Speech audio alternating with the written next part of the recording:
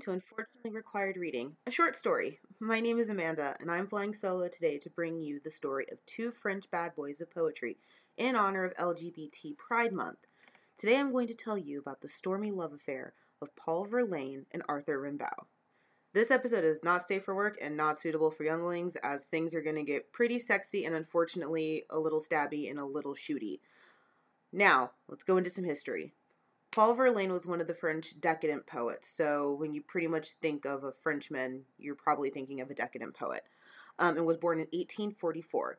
He's actually most famous for writing the poem Clair de Lune, which is the inspiration to the Debussy work of music, which is, fun fact, one of my favorite pieces ever played on the theremin because I'm a giant nerd. Arthur Rimbaud was born in 1854, and maybe one of the most important French poets for his contributions towards what we would kind of consider to be modern poetry and literature, as well as being sort of on the forefront of what now we would consider to be surrealism and even a little bit of postmodernism. Depending on who you ask will depend on how much credit we give Rimbaud.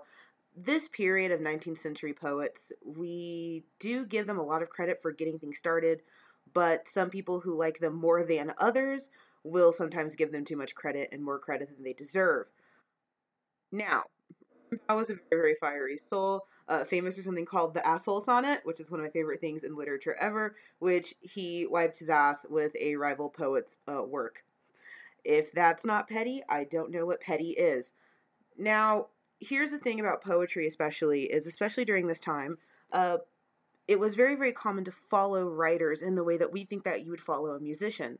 And because, realistically, there's only about 10 years between Verlaine and Rimbaud, Rimbaud actually fell for Verlaine's poetry, which I think is actually kind of sweet. And Verlaine was relatively famous during his life, unlike most writers.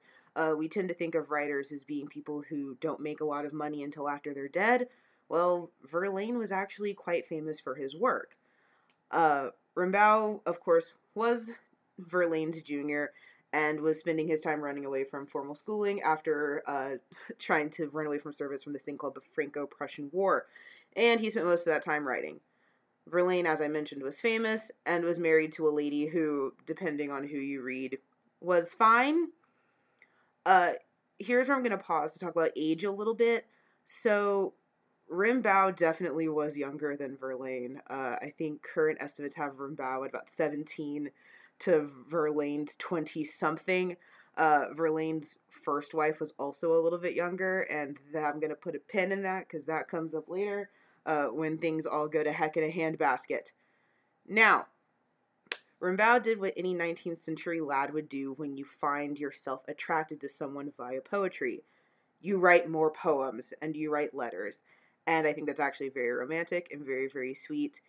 And it ends up that when Rimbaud shot his shot, it worked. Verlaine listened and did something that I consider to be one of the greatest power moves ever done in romance. We're talking like Christian Grey level of power moves. Wrote a letter back saying, and I quote, "Come, dear great soul, we await you, we desire you," and then sent Rimbaud a one-way ticket to meet him. As a power move, take note sometimes. Now, these two burned hot and fast like a phoenix. It was a love affair because Verlaine was married to a lovely lady, and they spent actually a lot of time in London, which is quite sweet and quite interesting. They were very, very close, but their personalities seemed to bring out the worst in each other. There was a lot of substance abuse in this relationship, and by a lot, I mean a lot of absinthe, a lot of opium, a lot of hashish, just a lot. Realistically, all of the poets during this time had substance abuse problems, but especially when you bring two people together that abuse these substances, things got a little not so great. Rimbaud was the talk of the town because he was very, very bawdy, and liked to pick fights with people, and Verlaine was just doing his best. Realistically, they were kind of cute together during that time because it was mostly Rimbaud being terrible and Verlaine thinking it was quite adorable and interesting. So, after 2 years, the love had died. As you tend to do when your relationship is built mostly on sex and absinthe. and they decided to part. And by part, I mean Verlaine abandoned Rimbaud in London like a sad, pathetic child.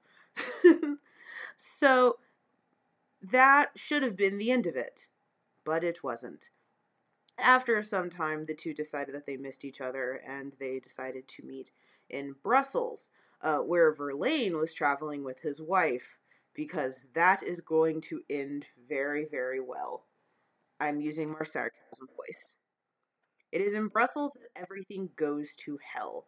After a heated argument, Verlaine shot Rimbaud in the wrist, and Verlaine was arrested because he did just shoot his damn lover in the wrist. For some reason, the arresting officer recorded what Rimbaud's penis looked like, and said, and I quote, that it was short and not very voluminous. The arresting officer also had some not-so-nice things to say about Rimbaud's butt that I will keep out of this podcast lest I continue to scandalize you. Verlaine did confess to a priest during his time of being incarcerated for shooting his lover in the damn wrist. And as he listed all of his sins to the priest, including infidelity, sodomy, and a lot of other things, the priest did ask, "But you've never slept with animals?" I was raised Roman Catholic, and I can say if that is what your priest is asking you during confession, you've already done the most. This is not a pairing that got together happily ever after, and realistically, probably for the best. Verlaine returned to his wife, and Rimbaud died young and tragic after traveling on his own for some time. Things did individually get better for these two if you ignore the fact that Rimbaud died young. There's a lot to this story that I'm leaving out, mostly because it gets a little bit graphic, and it's just sort of sad. Which leads to maybe why I'm covering this when it comes to Pride Month.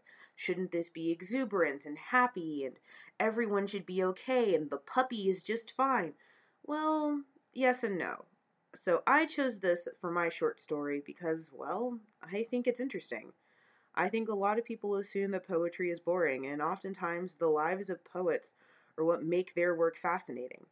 I doubt that most of you knew about Verlaine's contribution to classical music, and I'm not shaming you for it. I didn't until I had to take a class on it. Most people probably don't know about Rimbaud and how crazy he was. It's hard to think of poetry as boring when you have characters like these that were so much larger than life. And I do truly think if we paid attention to the lives of poets, we wouldn't find their work boring. Having this context behind these two complicated men helps contextualize their work, and it helps contextualize the time period that they were living in that was actually remarkably queer, fluid, and open. Keep in mind, Verlaine did not face much criticism on his relationship until he consulted a Catholic priest. None of his friends, readers, anyone had any problem with his relationship with a younger man. And if anything, for Rimbaud's end to Verlaine, everyone thought that it was a pretty good idea. Even some of Rimbaud's mentors, like Baudelaire, who I believe we're covering later on, had very little issue with their union. So that part of it is a good thing to keep in mind when it comes to pride. We mentioned this in our primer and in our episode on Sappho, that a lot of our framing around homosexuality is rooted in some rather patriarchal and fundamentalist forces. Art knows no bounds when it comes to that, and these two men were drawn to each other through a mutual aesthetic bond. And I think that's beautiful. The idea that you can fall for someone just purely based on their words and then build a relationship out of that, though it may be fleeting and brief and may not be good for either of you, is romantic. Capital R romantic, not lowercase r romantic. This happens to be a wonderful example of when sex, sexuality, and attraction all come together to make some beautiful, beautiful music. Well, at least for a little while, before things got all stabby. Now, I have some resources for you. Wikipedia, because I am not in control of my life. 10 Ways to Recycle a Corpse and 100 More Distasteful List by Carl Shaw. This was actually one of my favorite books, so definitely give it a shot. And 6 French Poets of the 19th Century. It's an Oxford World Classic, and I still have my copy from when I was in school. I wish you all a happy Pride, and I hope you enjoyed this episode. Now, for the love of God, go read a book.